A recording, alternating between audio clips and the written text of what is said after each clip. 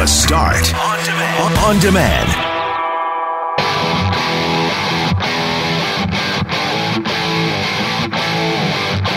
Football, movie theaters, and more. Oh my! Phase 2 of reopening had lots of exciting stuff in it, including 100% capacity for the Winnipeg Blue Bombers on August 5th. So we'll get reaction from the wedding industry as they can suddenly now have up to 150 people outdoors as of Saturday. That's a big shift for them to have to make. And we'll talk to a lawyer about having to be fully vaccinated to enter certain places, like to go to a movie theater or a Bomber game. But what about the staff? And we have a chat with a Blue Bomber season ticket holder in Saskatchewan who, as of now, isn't allowed in. And we had lots of fun today talking about scary jobs. I'm Brett McGarry, alongside Greg Mackling and Loren McNabb. We are Mackling, McGarry, and McNabb. And this is the Thursday, July 15th podcast for The Start.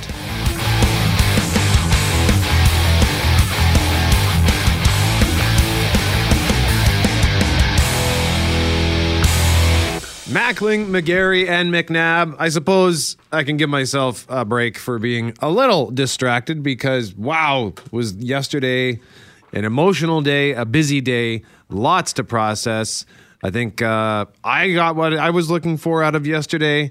I know others are a little upset with the changes. It's not enough for some, but GMAC, it was a good day for me. I would say a sea change in terms of our ability to do many of the things that we love. I agree with you. There are going to be some who are upset that these restrictions were not loosened even more, but it's difficult not to be excited. If I'm being selfish just for a moment here about the fact that up to 33,000 people will be able to gather in the friendly confines of IG Field come August 5th as the Blue Bombers take to the field for the first time since November 24th, 2019, and since October of 2019 at home. So Blue Bomber fans, sports fans celebrating yesterday. And even within that announcement, Loren, there are some concerns about the fact that fans from across the country, Blue Bomber fans, don't just live in Manitoba. Later this morning, we'll speak to a Blue Bomber fan, a season ticket holder, lives in Saskatchewan. And as of this moment, based on how this plan has been developed, she is unable to attend the game on August 5th. Yeah, and I think this will change in the days ahead. I do believe this is one of the moments like we've had over the last 18 months when public health orders have come and gone and come and gone and come and gone and come and gone again. You know, you learn as you go. And so right now, first of all, I don't even think it's sports fans and Bombers fans that are rejoicing about the news. I think there'll be people at that game who might barely care about football, but will just be really excited to be great. Let's get together. Let's be in the stadium. Let's have some fun. I know there's a lot of people in that boat, but you have to be fully vaccinated. And right now it appears like there's a fully vaccinated from Manitoba situation going on there that might get cleared up in the next 24 hours, 48 hours, who knows? But that's where some of the questions are coming in from Bombers fans outside of Manitoba. Well, if I'm not in Manitoba right now, then is there a question about that? And so I think this will get cleared up in the days ahead. But you've got people, you know, I was at a pool yesterday, took my kids to Steinbach pool. They have an outdoor pool there. And at 2:04, I heard this scream, like coming from across the pool of excitement. And I thought, I will bet money that has something to do with the public health orders. You know me, I go walking over to eavesdrop. And there's this girl who's just so pumped. Her wedding is Saturday. And She's gone from 10 people to 150 because she was always planning to have it outdoors. She had this backup reserve list of people. She was telling them if anything changes, like obviously want you to come. And she was in tears running off to go make phone calls and just leave, right? To start planning right now for this wedding that is in 48 hours going to go from a handful of people to everybody she wanted. And so her dreams are coming true. And so this is the kind of thing, the impact that these have of all sorts of ups and downs. Well, what about me? Will this work for me? Won't this work for me? Who will be included? Who won't? So, I feel like that roller coaster will continue for a few days now. I got a text message from a buddy that reads, "My manager is in tears." she can now have her full wedding list. It was only 25 people, 150. I said, full wedding, I missed that. And then he said it was an outdoor wedding, so 150. So, yeah, a lot of people, I think, are probably having that exact same reaction, Loren. The emotions, like for me, this is the one when Rusin said this. Indoor gatherings at private residences are permitted to a maximum of 5 persons. That's in addition to household. Well, I wasn't listening. I was at the golf course yesterday. I just pulled up the email while we were waiting to tee off, and I was with one of my buddies who I'm going to Minnedosa and Nipoa with, and I just started slapping his leg like, yes, we can do it, we can go. And so that was a big moment for me. And then, Greg, as you pointed out, when you texted us to say full capacity for the Bombers, I thought, what? Mm-hmm. I did not anticipate that. So there's a lot to be excited about here, Mackling.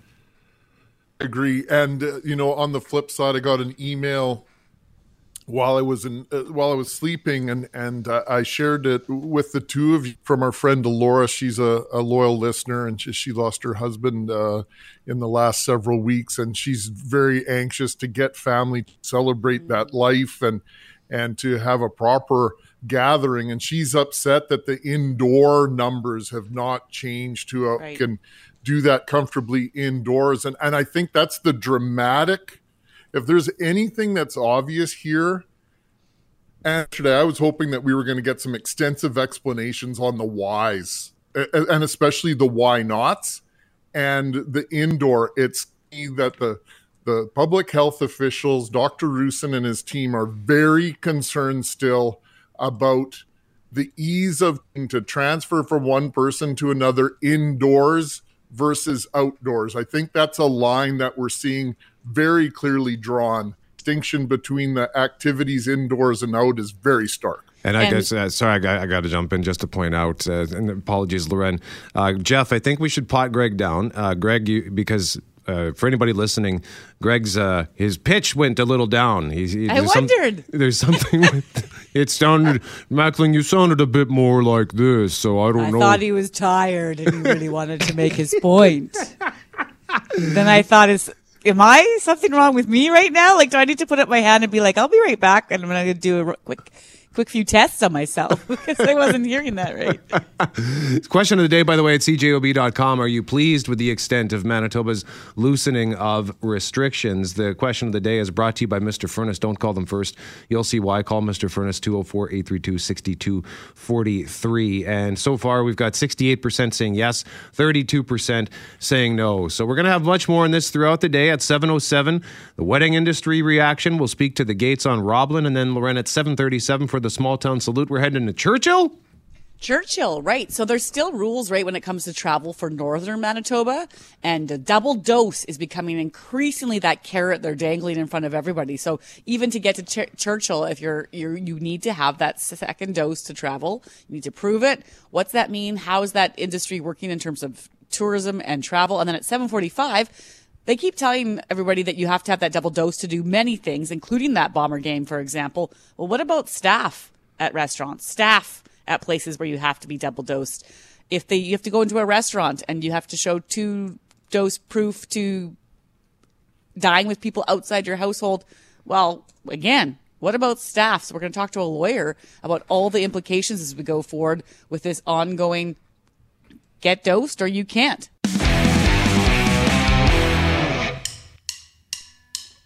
Mackling, McGarry, and McNabb. This song is apropos Vertigo by U2 because in our next segment, we're going to be talking about scary jobs. Inspired. I was sitting on my balcony the other day and I look out towards 55 Nassau, which is the high-rise in Osborne Village. And there were some guys in the scaffolds that were painting the building. And I thought that you could, I don't know how much money you would have to pay me to do that particular job. So we're going to talk about scary jobs in our next segment, and you can text us at 204-780-6868 for a chance to win a $20 gift certificate for Santa Lucia Pizza. How much would it take? How much would you have to get paid to do a job like that? Or what job would you not do for all the money in the world? Or maybe you have worked a scary job in the past. Maybe you currently work a job that most people would describe as scary. So we're looking forward to that conversation. It is the news many Manitobans, Greg, have been waiting for. Indeed, more restrictions are being lifted this weekend as the province enters the halfway point in its reopening plan. And as Global's Joe Scarpelli reports, with the changes to the orders, there are recommendations instead of rules. The Manitoba government's plans for what it calls one great summer is getting even greater this weekend, 2 weeks ahead of schedule. These orders really don't require anything to be closed anymore. Just certain activities may not be allowed at this point. Some extra activities, like going to the movies or eating with people you don't live with, are for the vaccinated only. But masks are still required inside for all. The continued utilization of masks allows us to loosen other aspects of the orders right now. Like allowing fully vaccinated people to pack large outdoor events such as Bombers games. In a situation like that, Roussin says masks can be taken off, but with caution. If you're unable to distance, then it is something that you should consider. More recommendations, not rules, like that are in Manitoba's future. But for now, Dr. Brent Roussin says the province is in a transition period. We're in this stage where we can safely reopen certain things and in certain manners. But right now, we know vaccine is the best way, the safest way to protect ourselves, the people around us, and other Manitobans. On that note, the province's next vaccination target is within reach. Our reopening plan requires us to get 24,000 more first doses done and roughly 87,000 second dose vaccinations done as well. Something the Premier says can be done in just 1 week. Joe Scarpelli, Global News. So I think, Greg, we can agree the biggest change might come for Bomber fans. I think that was the whoa for many yesterday. 100%. You just heard Cameron Poitras right at 6:25 repeat that 100% a few times because that's where we're at. That's how capacity limits are going to change at IGF. And then, maybe going forward, we'll be talking about the Jets, right, in September. Thousands of people are going to be able to go to that first game next month. And Global Marnie's Blunt got a wide range of reaction on that. The new set of public health orders will see fans back in the stands for the start of the Winnipeg Blue Bombers season at 100% capacity. Great day, and Manitobans made this happen by getting vaccinated. And if you want to get back in the stands, you'll need to be 2 weeks fully vaccinated first. If you want to attend that game on August 5th, you have until July 21st to get vaccinated. You need to have your Manitoba immunization card when you come, and you'll have your ID checked when you arrive. We ask that you come early on August 5th. Epidemiologists say the data is there to support the reopening plan. In other countries where I've looked at where data are available at these kinds of events, where everyone is fully vaccinated, I have not seen yet an example of that becoming a super spreader event. It's very much unvaccinated people or not fully vaccinated people that are absolutely at risk. But with variants of concern, Carr says we still need to proceed with caution and still recommends masking up if you're heading to the game. I personally wouldn't mind just seeing that extra layer of protection with masks in place. And I anticipate that whether or not that's required, that probably a lot of people will do that anyway. Extra caution that will allow Manitobans to get back together and hopefully stay together. Marnie Blunt, Global News. That other voice you heard in that report is, of course, epidemiologist Cynthia Carr, who joins us on a regular basis, not only on the Start, but on 680 CJOB. And her advice and her research saying that these large-scale events around the world that we've been seeing on television for weeks and weeks now don't appear to contribute to any widespread, as she says, super spreader events. So that's very encouraging. Now, of course, people love to travel for their sports, and there are Blue Bomber fans right across the country, right across North America. Lingering questions for some of those fans. With the fact that this person wants to come to the game, hopefully that is something that gets changed. Because do you think, Greg, that this is probably just one of those things where like they've got their base plan out and they're ironing out the kinks? I think that's exactly what it is, Brett. Obviously, you come to the table with a master plan that you think is going to be acceptable, and then, boy, all of a sudden you go, what about this situation? What about that situation? And Wade Miller said that they're going to be working on this with the province. This is a plan that the Blue Bombers presented to the province. It's been approved, but now they're going to tweak it. And I suspect they're going to do everything they can to find a way to recognize those from out of province that have been double vaxxed. So at 9:05, we will speak to Tatum Lee. She's a longtime Blue Bomber fan. She lives on the wrong side of the Saskatchewan-Manitoba border, but that doesn't stop her from coming to every single home game. And we'll find out how upset she is and how hopeful she might be for a resolution to her satisfaction on this front. And a reminder, question of the day at cjob.com for Mr. Furnace. Don't call them first. You'll see why. Call Mr. Furnace, 204-832-6243. Are you pleased with the extent of Manitoba's loosening of restrictions? 67% say yes. 33% say no. Cast your vote at cjob.com. And we'll put that poll up on Twitter as well, at 680CJOB. In a moment, we'll talk scary jobs. We already got a text from somebody who says, good morning, scary jobs. I'm a crane operator at 300 Main. I asked, do you find it scary? Not really. I'm not afraid of heights. I have the best view.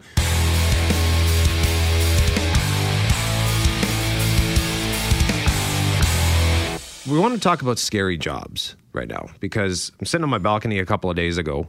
I live in Osborne Village. I live in a high rise. I live on the 16th floor, and I get to look out at a pretty sweet view. And I'm looking out at 55 Nassau, and there are 2 scaffolds on the building, and they're painting it by hand. They're actually hand painting this building.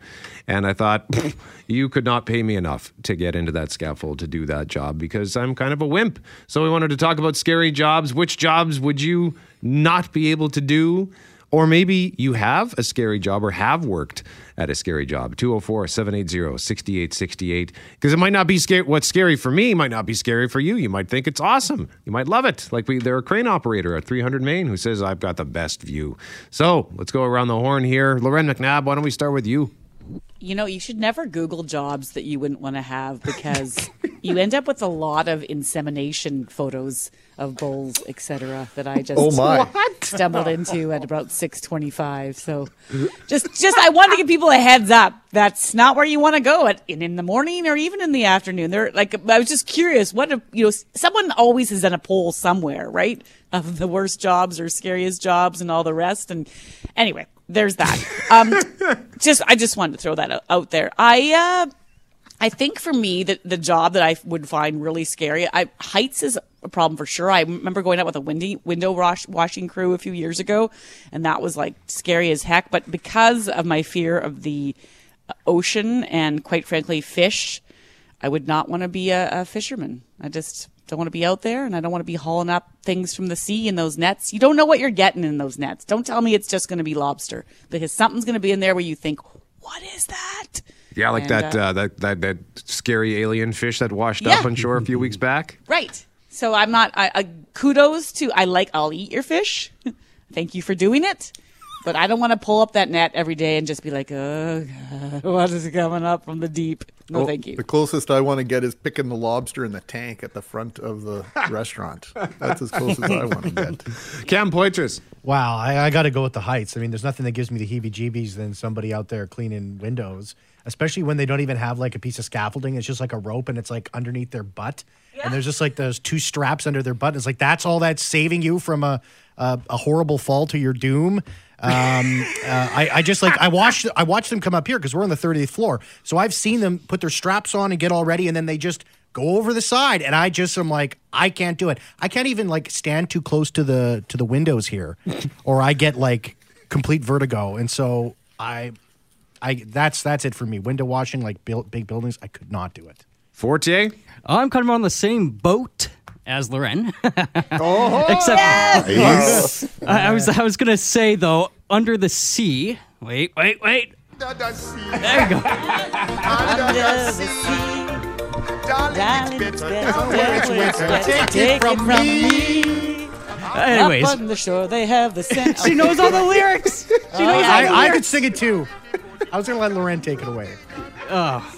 Anyways, I was going to say, being in a sub, whether, being in the Navy or, being like a researcher, that would creep me out because all the water pressure, it just, I can't even think about it. I want to be where the people are. I want to see them dancing, walking around on those, what do you call them? Feet. Up where they walk, up where they run. What did I start? Skylar Peters. Well, first of all, it's not fair that Fortier is the only one with access to music in this segment, so his answers are like automatically better than everybody else's. But, well, whatever. I'll leave that aside. I'm only here for 1 week. So, I got to go with, I've seen way too much Deadliest Catch, man. Like, that's just crazy for me. I like a nice quiet ride on a pontoon, not like going up and down like 40-foot swells for sure. Either that or underground mining. Like if I can't see daylight and I know it's like not easily accessible, like if it's like a big jaunt in a cart away, and that Chilean miners thing from like a decade ago, that ever since I heard that was just an absolute no-go for me. Yeah, that's a good one too. Greg Mackling? Well, I think the crab fishermen, based on what I was reading earlier this morning, it's 1/3 of all Alaska's on-job deaths every year. It's rated the most dangerous job on the planet. Rodeo clown, thank you, no. War correspondent, I think you've done this, McNabb, so kudos to you. It's rated as one of the most dangerous jobs. How about being an arachnologist working with spiders? Thank you.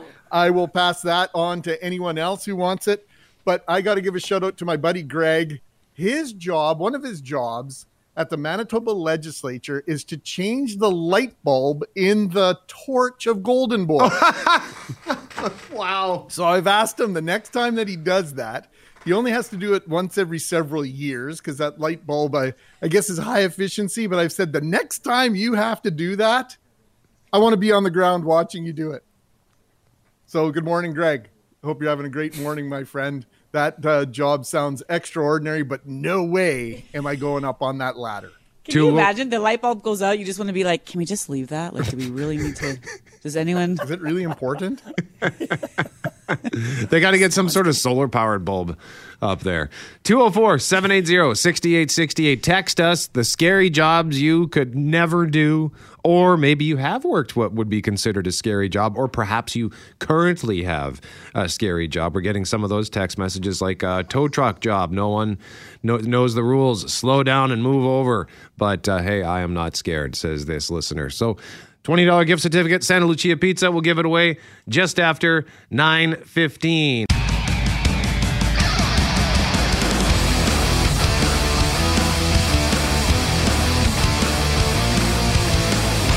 Mackling, McGarry, and McNabb, thank you very much for joining us this morning on The Start. In our next half hour on the subject of the loosened restrictions, we'll talk tourism for our small town salute. We'll head to Churchill, and then at 7:45... So you have to be fully vaccinated to enter certain spaces, to do certain things, like go to a movie, go to a Bomber game. But what about the staff? We'll talk to a lawyer at Pitt Blado Law. Big changes in just a matter of hours for the wedding industry, Loren.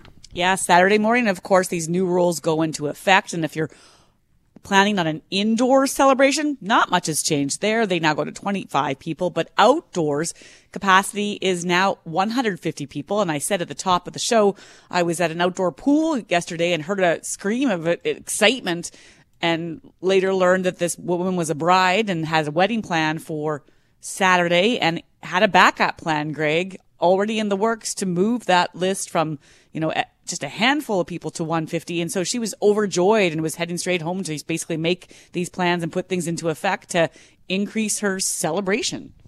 Well, now I generally have a philosophy in normal times, the more the merrier, but I mean, to be able to essentially expand your guest list by 600% in a matter of a couple of days. Well, let's talk about this. Ray Louie is general manager and owner at the Gates on Roblin. And Ray, good morning to you. I can only imagine that your phone has been ringing off the hook. It has been, actually, just before we started this call. Another one had just called to exactly what you said, screaming with happiness, 600% increase in her outdoor capacity. But how do you accommodate that, especially if it was this Saturday? Well, tell us about some of those. You're the expert. How do you do it? Well, space is probably the first thing, and finding tents right now in the city. We own tents on our property, but for people who have to rent, I heard the rental companies were just exploding even more so than us. It is a challenge with the staffing side of things as well, and part of it is with what you were talking about this morning, the vaccination. Later on to this morning, I'll be talking about the vaccination of the staff. Some of our weddings and our couples have required the staff be vaccinated. And that's going to be a challenge as well for everyone to be in that category. Well, can we ask you, so the customers are requiring that your staff are vaccinated, so I guess that's not a requirement of your own for your business. No, and we haven't made it such. I don't even know exactly where the legal requirement or the legal parameters are for that, but we have recommended that our staff get vaccinated. A lot are, most are actually, but that in itself is one of the HR challenges that we're facing. And of course, the other is just that the industry was decimated, and most of our employees have moved on to other things, and we just have to get them back. And this is a very quick change. Yeah, we heard from restaurants earlier this week on Global News just talking about like that desire to hire back and where you get those people from. So you've got a people issue, you've got a tent issue, you've got the vaccination question, Ray. And so, there's part of you, I'm guessing, that wants to be excited about this, but your head must be spinning a bit in terms of how you accommodate all this. I mean, how many weddings did you have planned? Let's just start with this weekend. And are there people trying to... Are all the people calling to ramp things up this weekend, and what's your answer to them? Well, this weekend, exactly. I have a wedding today, and she's probably thinking, boy, 2 days difference, and I might have had more guests. So it's really the lack of notice, because 2 days to ramp up 600% is not good for any business. But for ours, where things kind of have to happen at a specific time, but with a lot of changes. If it goes from 25 to 150, it can be crippling. This weekend, our Saturday weddings are going up, our events are going up, and they're all asking if they can go outside, and it's going to be a challenge.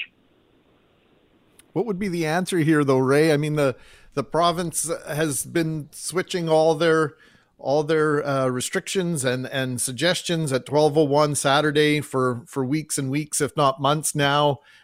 2 days notice has sort of been the game plan here. Is it just sort of par for the course? Not much we can do about that, and you're sort of stuck in the middle here? Essentially, I think you have it. It's whatever we can do, we will do. I think I said earlier, we do have tents. We've been putting them up all over the place. And my answer is, if we can do it, if we have the space, we're just going to go ahead and do it. And finding staff, sometimes it's going to be borrowing staff from other restaurants, which may not happen right now because everyone's going up in numbers, and just making it happen, making it work. And then on the subject of the restaurant component, reaction to the 50% increase? Well, with the household rule in place, it really doesn't increase our capacities too much, because most of our dining is also events. So with the household rule, it still limits how we can seat the tables. Now, the vaccination piece is very good, because a lot of our guests are vaccinated and double vaccinated. So we can go up to the 50% in groups where everyone is vaccinated, due to just seating arrangements, and making better use of our space. So not a bad thing at all. All of it is good. Like you said earlier, we are euphoric about the loosening of restrictions. It is a good thing right across the board to go back to some sort of normal.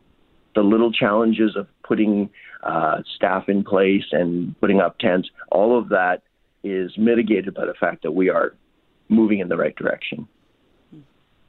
That's good to hear, Ray. Hopefully there's not too many more questions in the days ahead, and you can get back to figuring this out. Thanks for the time. We appreciate it. No, thank you.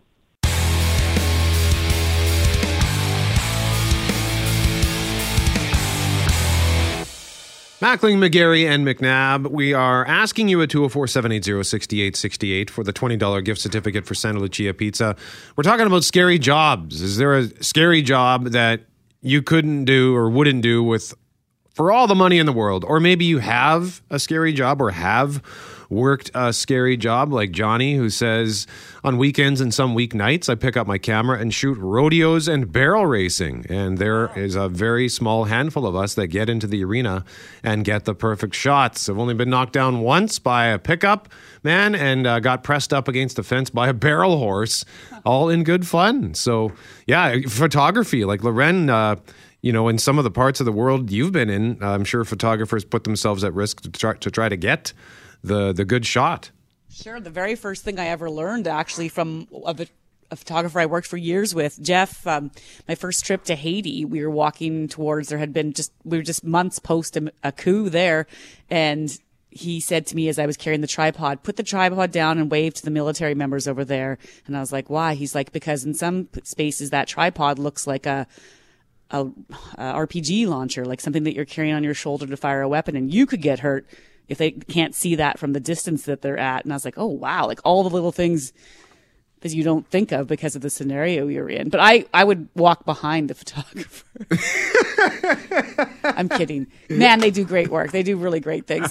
You're choosing to go into that situation. So for sure it can get scary. But again, you're making choices. There's all sorts of jobs that people have that they like, even because they've decided to do that. But there's also, did you see the listener who texted at 717, Jacob, Greg? He said, Kevin Bergen has a scary job on weekends with Clay Young.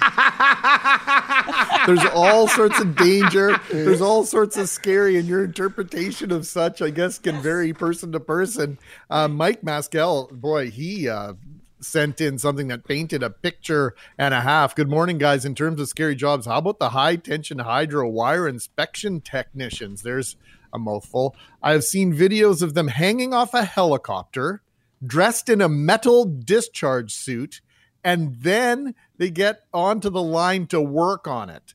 Too many scary aspects going on here, working with electricity, hanging off a chopper, and heights. That's a big nope for me. So Cheers from Mike.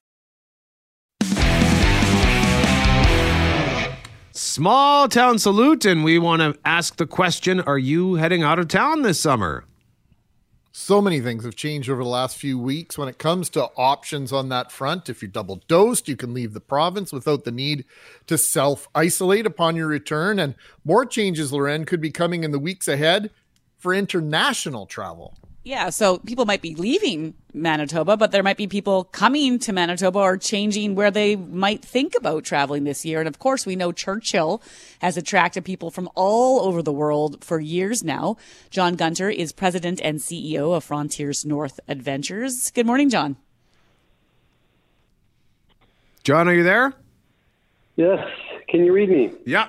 We got you. We're going to pretend like this is because you're way up north, but I kid, John. How are you doing this morning? Not too bad.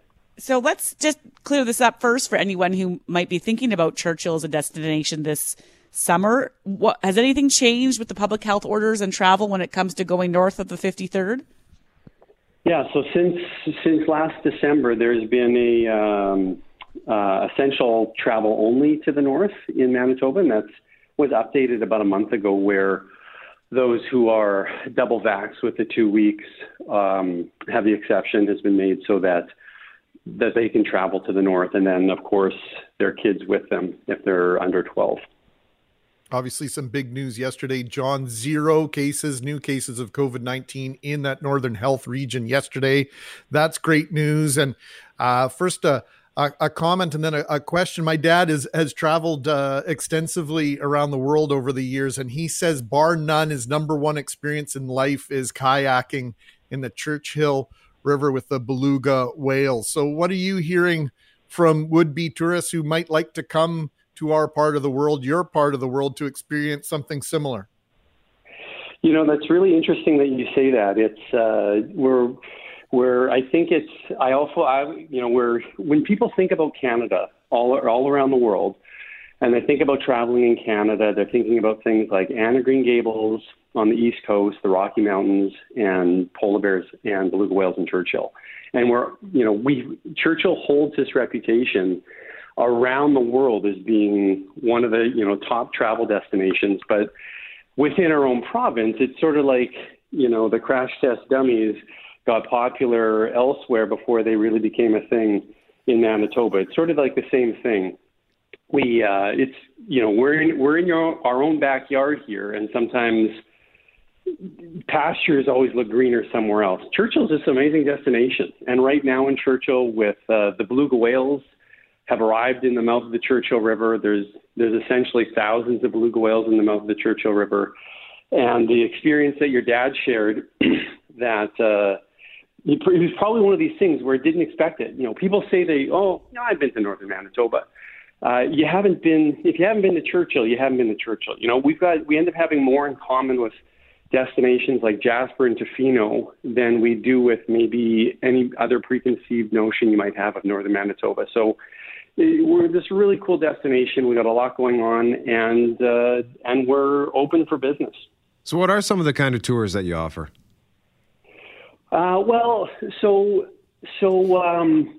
Interestingly, Churchill, most of the guests that we're typically hosting are these international travelers. And when COVID set in and we had to sort of turn our sights to figure out how we can adapt what we're already doing to become more attractive for those of us in Manitoba, we kind of had to take things down and break what we would normally do in these like guided group trips that ended up being maybe a bit more expensive for Manitobans, and we've broken them down into more of an a la carte manner. So Manitobans, I think, just the way that we buy travel in our own province, we've broken things down a little better. So, the number one thing in Churchill during the summer is getting out on the water with the beluga whales, either stand-up paddleboarding, kayaking, in a Zodiac, in a larger sort of Transport Canada approved boat. So a lot of ways to get out there on the water with the whales, and as well dog carting during the summer, not necessarily dog sledding, but dog carting with Wapusk Adventures. We're heading out and we're doing these tundra buggy tours during the summer. So there's an opportunity to see a polar bear, maybe not as a great opportunity as there is during the autumn, but still an opportunity to see the polar bears out on the tundra during the summer. So, we're used to operating, we're used to hosting guests, and we're excited to be able to get back at that. Well, if people are looking to head up there, John, where do they go for some more information in terms of just trying to figure out, get in touch with you and your company? And I just should add, too, you can see the Northern Lights even now, right, at this time of year? Well, it's interesting you say that. We're just sort of, with the way that things are just slowly opening up, we would have liked to have had this message out a few months ago. But we understand, it's a global pandemic. We're going to roll with the punches. Right now, we understand Churchill's a destination where you need a bit of lead time to be able to budget your vacation and your money and your time appropriately. So leaving and starting to plan to get to Churchill now, you're probably not going to get there for a few weeks.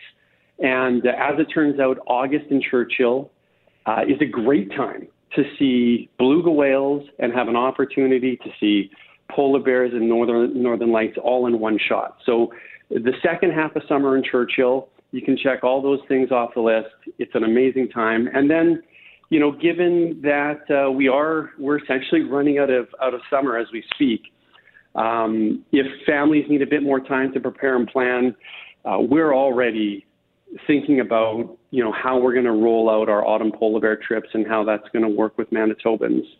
So your options there are some amazing stuff to do during the summer in Churchill, and some cool stuff to think about and plan for during the autumn.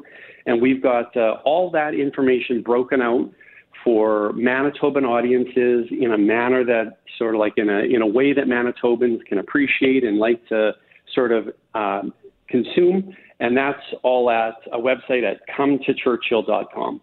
Super simple. All right, John Gunter, President and CEO, Frontiers North Adventures in Churchill, joining us live on The Start. John, thank you very much for this. Yeah, we'll see you up in Churchill.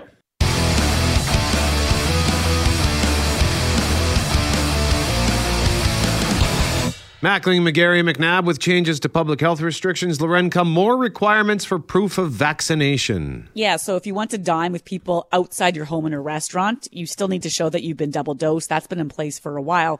But casinos now, bingo halls, theaters, they're all reopening Saturday at 50% capacity. And again, that's to fully immunize people only. And same goes at sporting events. That first Bombers game next month, proof of a double dose will be required. But we've been seeing this question on social media over the last 24 hours. If I have to be double dosed to enter a growing number of places, do the employees at those spaces? Nicole Smith is a lawyer at Pitt Blado Law and joins us now. Good morning, Nicole. Good morning. How are you? We are well, thank you. At 7:07, we spoke to the owner of the Gates on Roblin. They do a lot of events like wedding, and he says he's getting questions from, say, would-be brides asking for the staff at their events now to be vaccinated. So let's just start with the customer. Is it legal for the customer to ask that question of a business? Well, they can certainly ask, but a customer really can't require an employee to provide provide an employee with the ability to provide their medical information. That's covered by PHIA, which is the Personal Health Information Act. So there's no ability for a customer to require an employee to give that information. And really, they're not even likely to be able to require the employer to advise whether the certain employee is vaccinated. We really need to keep in mind that any vaccination policy that an employer may implement has to be very careful to respect employees' privacy rights, and that really means keeping personal medical information confidential. I'm thinking about this as a manager or an owner, Nicole, and is there even a way for me to navigate that question? Could I even put up a sign-up sheet or even a notice that says, hey, a lot of our customers are asking that the people that serve them are double vaccinated. If you qualify, come see me, sign up here. Like, is there anything similar over the years that we can refer to that would help us navigate this, or is it just a no-go zone altogether? Yeah, it's definitely a gray area, and there's not a lot of recent case law that's dealing with these exact circumstances. As you can imagine, any complaints that we have seen or that have been in place thus far are really still working their way through human rights tribunals or the courts. But what we do know is that a starting point for this is that an employer has an obligation to provide a safe workplace, which can cause some tensions with human rights law. But at the same time, employees need to be safe when they're working, subject to certain exceptions, of course.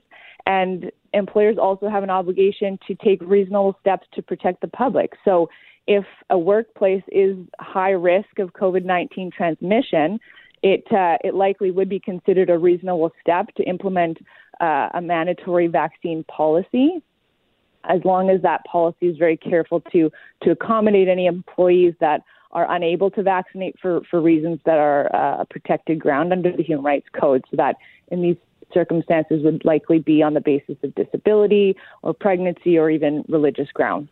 So then when it comes to navigating this from an employer's perspective, based on what you just heard or what you just said, I guess they are at the very least allowed to ask employees the question on vaccination? Customers, I would say no. Employers are permitted to ask, but they're even permitted to require vaccinations, but as long as there's an accommodation process that's in place that's sort of assessed on a case-by-case basis, which could include, allowing an employee to work from home or from a separate location that's not it's separate from employees or from customers. An employer has to show an ability to accommodate any employees who can't vaccinate. Are you getting a lot of questions on this, Nicole? I'm curious how often the phone's ringing from businesses putting up their hands saying, I don't know what to do, help. Absolutely, yeah. Employers are very cautious about this type of any kind of mandatory vaccination policy, and rightly so. And to be honest, since this pandemic started, employment lawyers have had their phones ringing off the hook. What about restricting the things that you can do as a representative of the workplace, Nicole? Like the idea that, yeah, you can come to work, you can do this 9 to 5, but other events that are in and around and associated with where you're representing, say at a golf tournament, which you can't even go to in Manitoba right now, or other events, can the employer say, yeah, only those employees who are double vaccinated can attend on our behalf for the safety of our customers, etc.? Yeah, and that's, again, a bit of a gray area. And so if the employee is on duty, then the employer has the ability to require certain vaccination policy, for example. However, if it's on their private time, they're off duty, then that's a different story. Nicole Smith, a lawyer at Pitt Plato Law, joining us live on 680 CJOB. Nicole, thank you very much for the time and access. We appreciate it. Thanks for having me.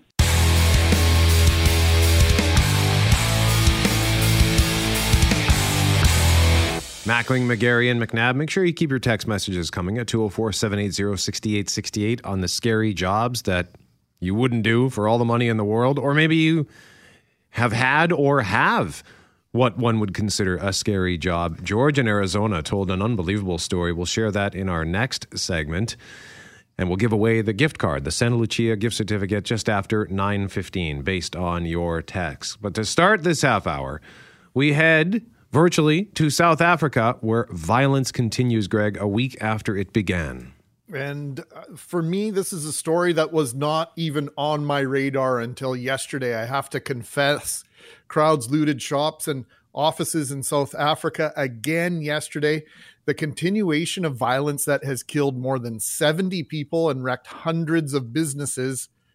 The images coming out of South Africa are startling, to say the least. The unrest, the worst in South Africa for years, also disrupted hospitals, struggling to cope with the third wave of COVID-19, and forced the closure of an oil and gas refinery.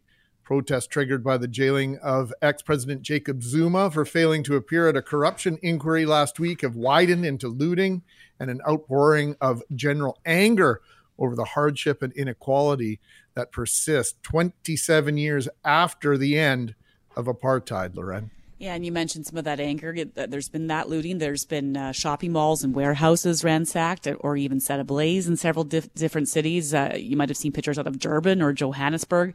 Soldiers have been sent onto the streets to help outnumbered police contain the unrest and order.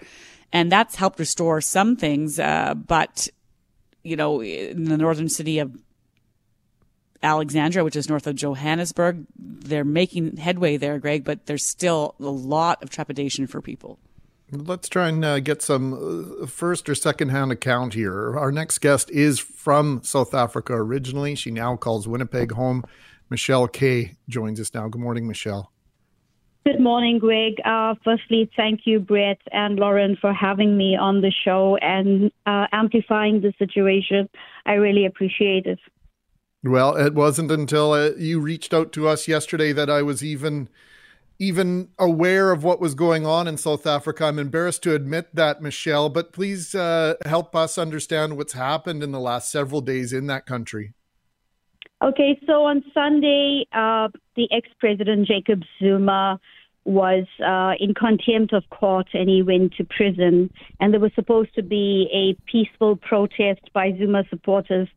But unfortunately, there was no peaceful protest. By Sunday night, basically, it seems like it was very strategically planned.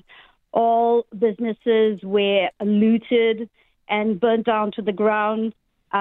Supply chain has been disrupted. So basically, all the trucks have been burnt down. All supply chain warehouses have been burnt down.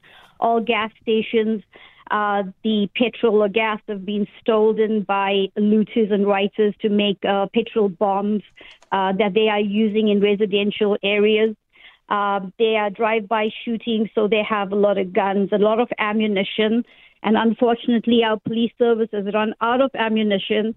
Right now, there is no fuel for people to get out of their homes or to go to get food. There's no food. There's no access to money because all ATMs have been destroyed and banks have been looted. There's no access to the main roads because they've been blocked by looters. Basically, they have targeted the previously Indian areas. Well, in South Africa, because of apartheid, we had Indian areas, white areas, and black areas. And it seems that it's systemically, strategically trying to wipe out the Indian areas. So they are being terrorized day and night for 4 days. I've got family who have literally not slept on Sunday night. The government has basically given us no protection there.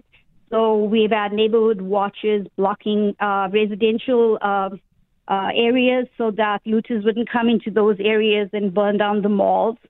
And actually, the government sent in the army yesterday after everything has been burnt down, and the army is at government buildings and in some residential areas that have already been burnt down. And unfortunately, there's no access to food. People cannot even withdraw money from ATMs because the towers are down. They are trying to bomb substations so that electrical power will be cut off from residential areas. They are trying to cut off water supply. Clinics have been looted and vaccines stolen. And as you know, South Africa is in the third wave of the pandemic. And they are dealing with the new Delta variant and the variant within the Delta variant. And unfortunately, the government has not declared it a state of emergency. In fact, residents have been told to take down the barricades and allow the looting to happen. And that's what the president has said. And sadly, as people living far away from home in Canada, as of the 2016 census, there's 42,000 South Africans living in Canada, and we all have family in Durban and in Johannesburg who have basically lost their livelihoods. They've lost all their resources, and they're at the mercy of rioters and looters constantly. And I understand what violent crime is because I've lived through apartheid South Africa, and I know I've lived a first-hand experience of what violent crime is. It's extremely terrifying. The last 4 days has just been gunshots and petrol bombs going off. I wanted to ask what it's like for you. You mentioned your family back home. So where are they, first of all? What community? So my family basically live in the residential areas of Phoenix and Chatsworth, and some are in Sandton in Johannesburg. So basically all over South Africa, but mostly contained within Phoenix and Chatsworth. So they basically have not been able to leave their homes in the last 4 days. There's no bread, there's no milk, there's no diapers for babies. It's all gone. It's all looted. And the world needs to know what's going on. How can South Africans living in Canada help? What resources are available to help our families to safety? How can the Canadian government help us? It is a war zone. It has not been declared a civil war, but it is a civil war.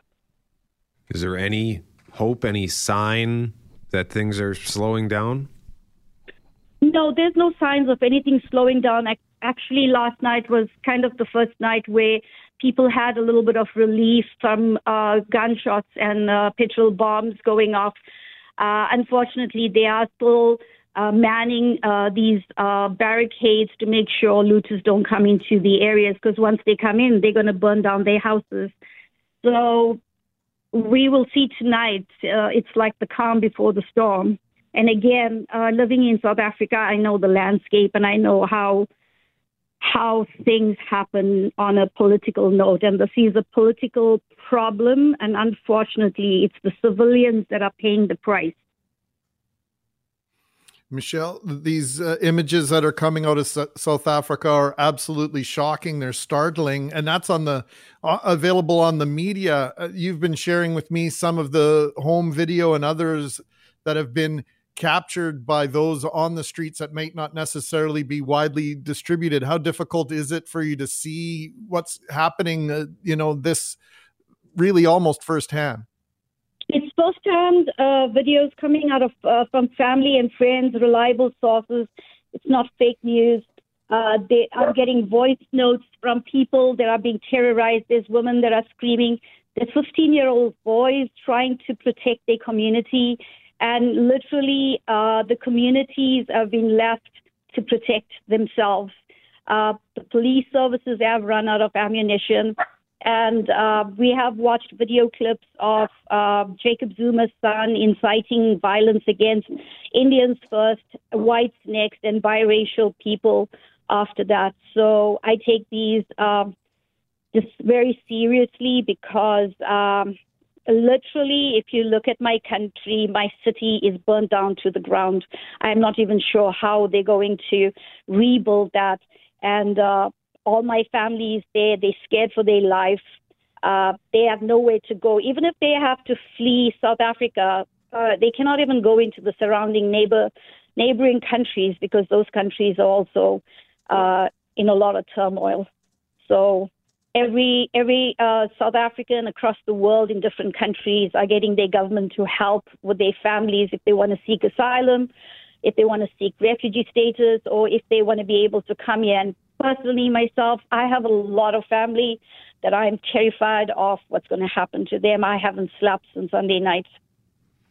Michelle Kay grew up in South Africa, now lives in Winnipeg. Thank you very much for bringing this to our attention and telling us about what's going on that side of the world.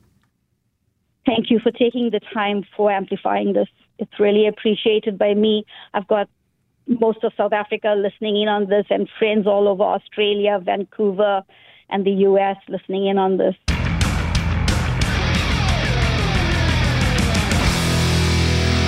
Mackling, McGarry, and McNabb, thank you very much for joining us this morning on The Start. In our next segment, we're going to give away the $20 gift card for Santa Lucia Pizza based on your texts about scary jobs. Andrew says, how's this for a scary job?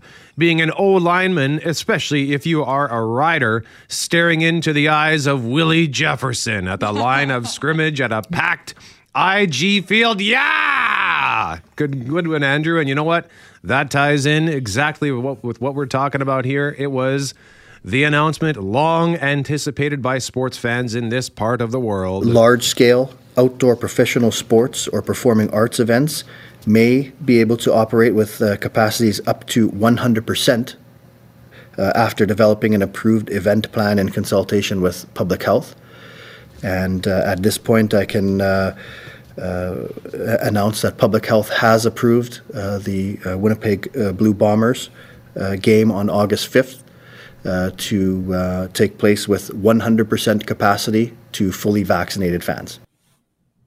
So among the other requirements for fans, you heard Dr. Rusin there outlining the fact that you have to be double vaccinated, and the ability to prove it is also part of the package. Cam has been sharing in sports this morning the different things we need to keep in mind if you want to attend that first game on August 5th.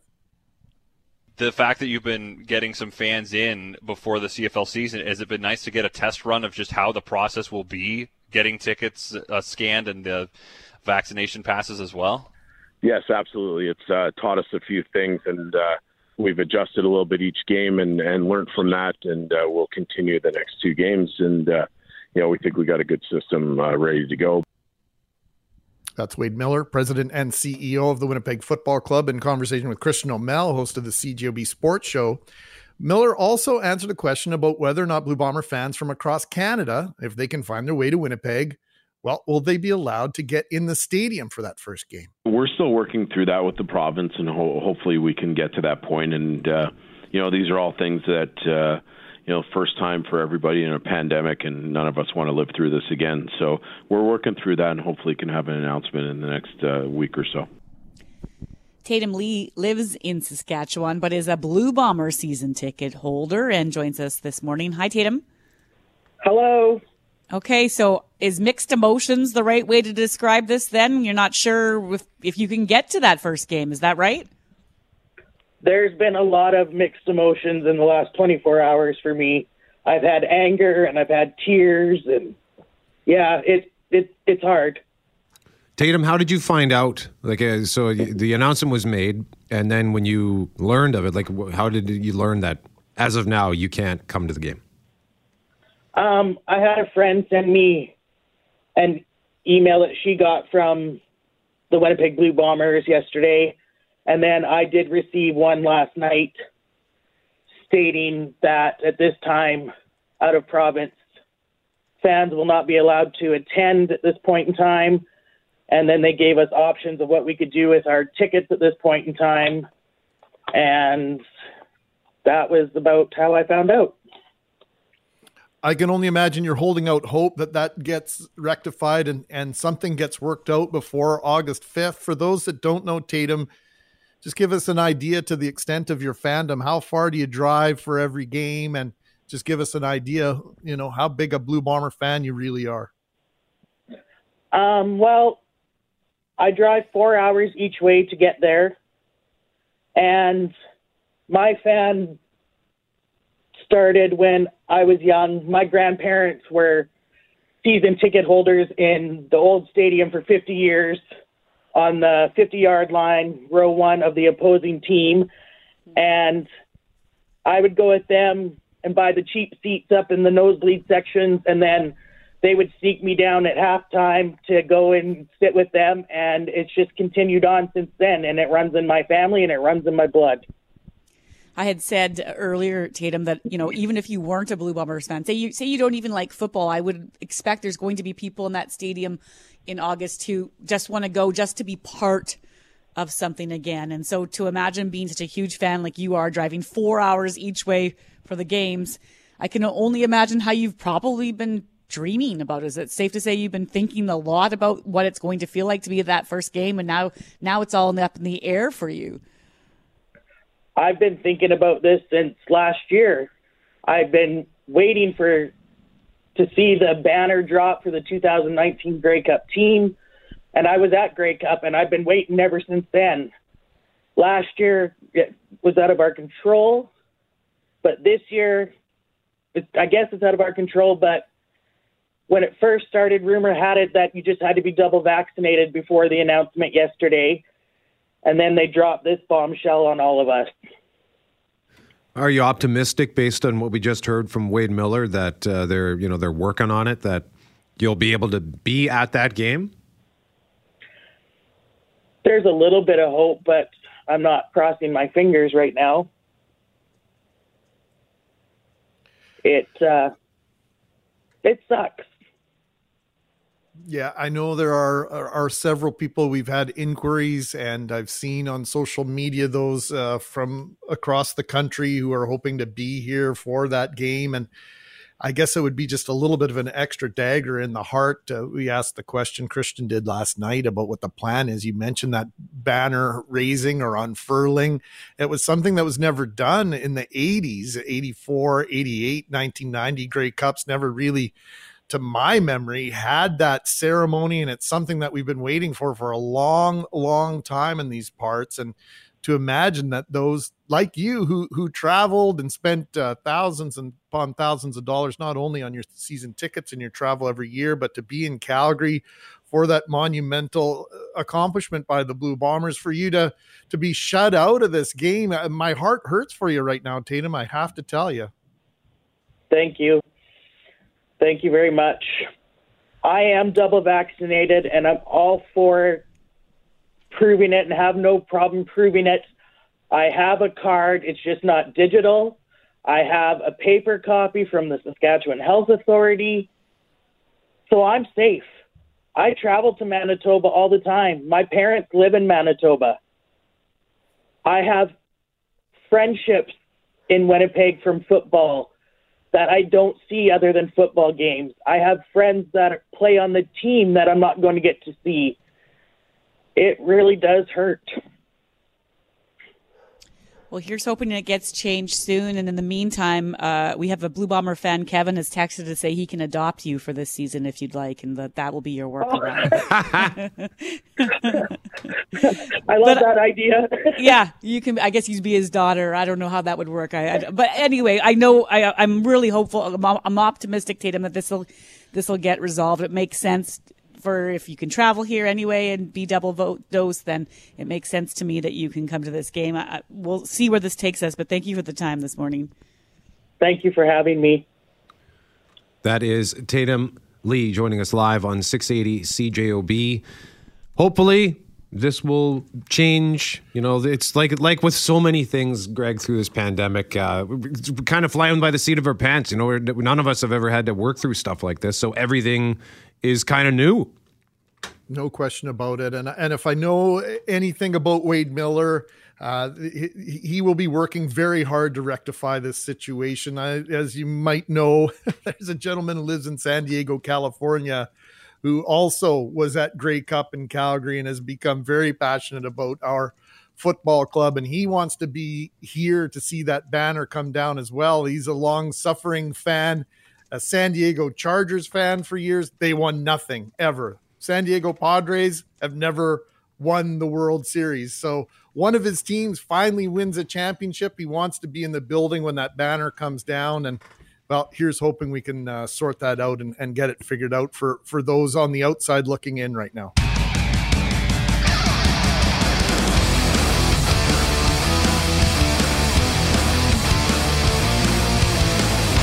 Mackling, McGarry, and McNabb. For today's contest, we've been talking about scary jobs, and this is based on the fact that I was sitting on my balcony the other day looking out at 55 Nassau at what I thought was people on scaffolds painting the building, but somebody has commented on my video here on Instagram from Gloria. She says those are called swing stages, and they're putting on an elastomeric coating on the building. Oh. I don't even know what that means, but it sounds fancy. Come on, Brett. Why didn't you know that was elastomeric coating?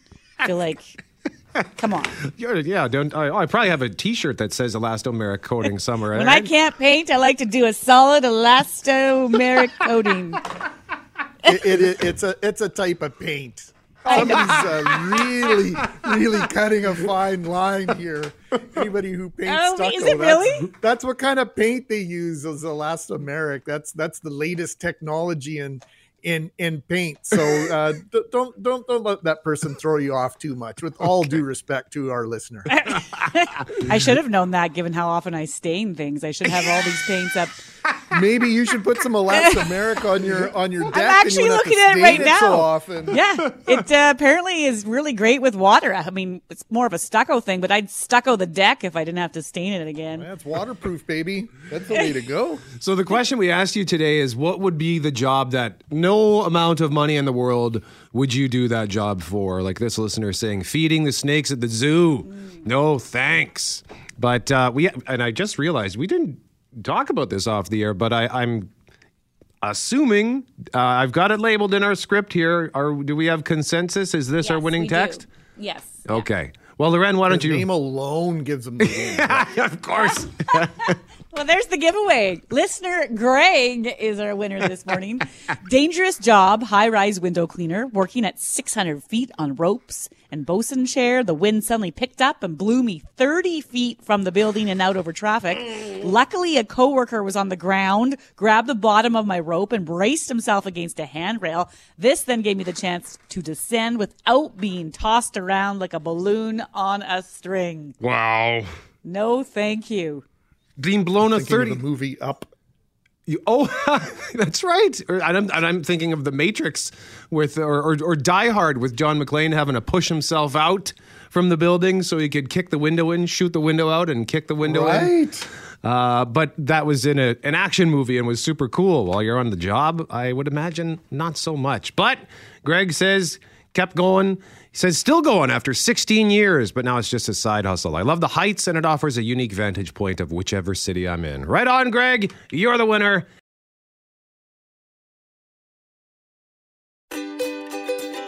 Hey, thanks for listening to the Start Podcast. We are available on Apple Podcast, Google Podcast, wherever you find your favorite podcasts. Subscribe now and never miss an episode. And if you like what you hear, rate the show, tell us what you think. And hey, even tell a friend about the podcast. Be sure to follow us on Twitter and Instagram. Greg is at GMACWPG. That's GMACK WPG. I am at Brett McGarry, BRETTMEGARRY. And Loren on Twitter is at McNabb on Global and on Instagram at McNabb on CJOB. Talk soon.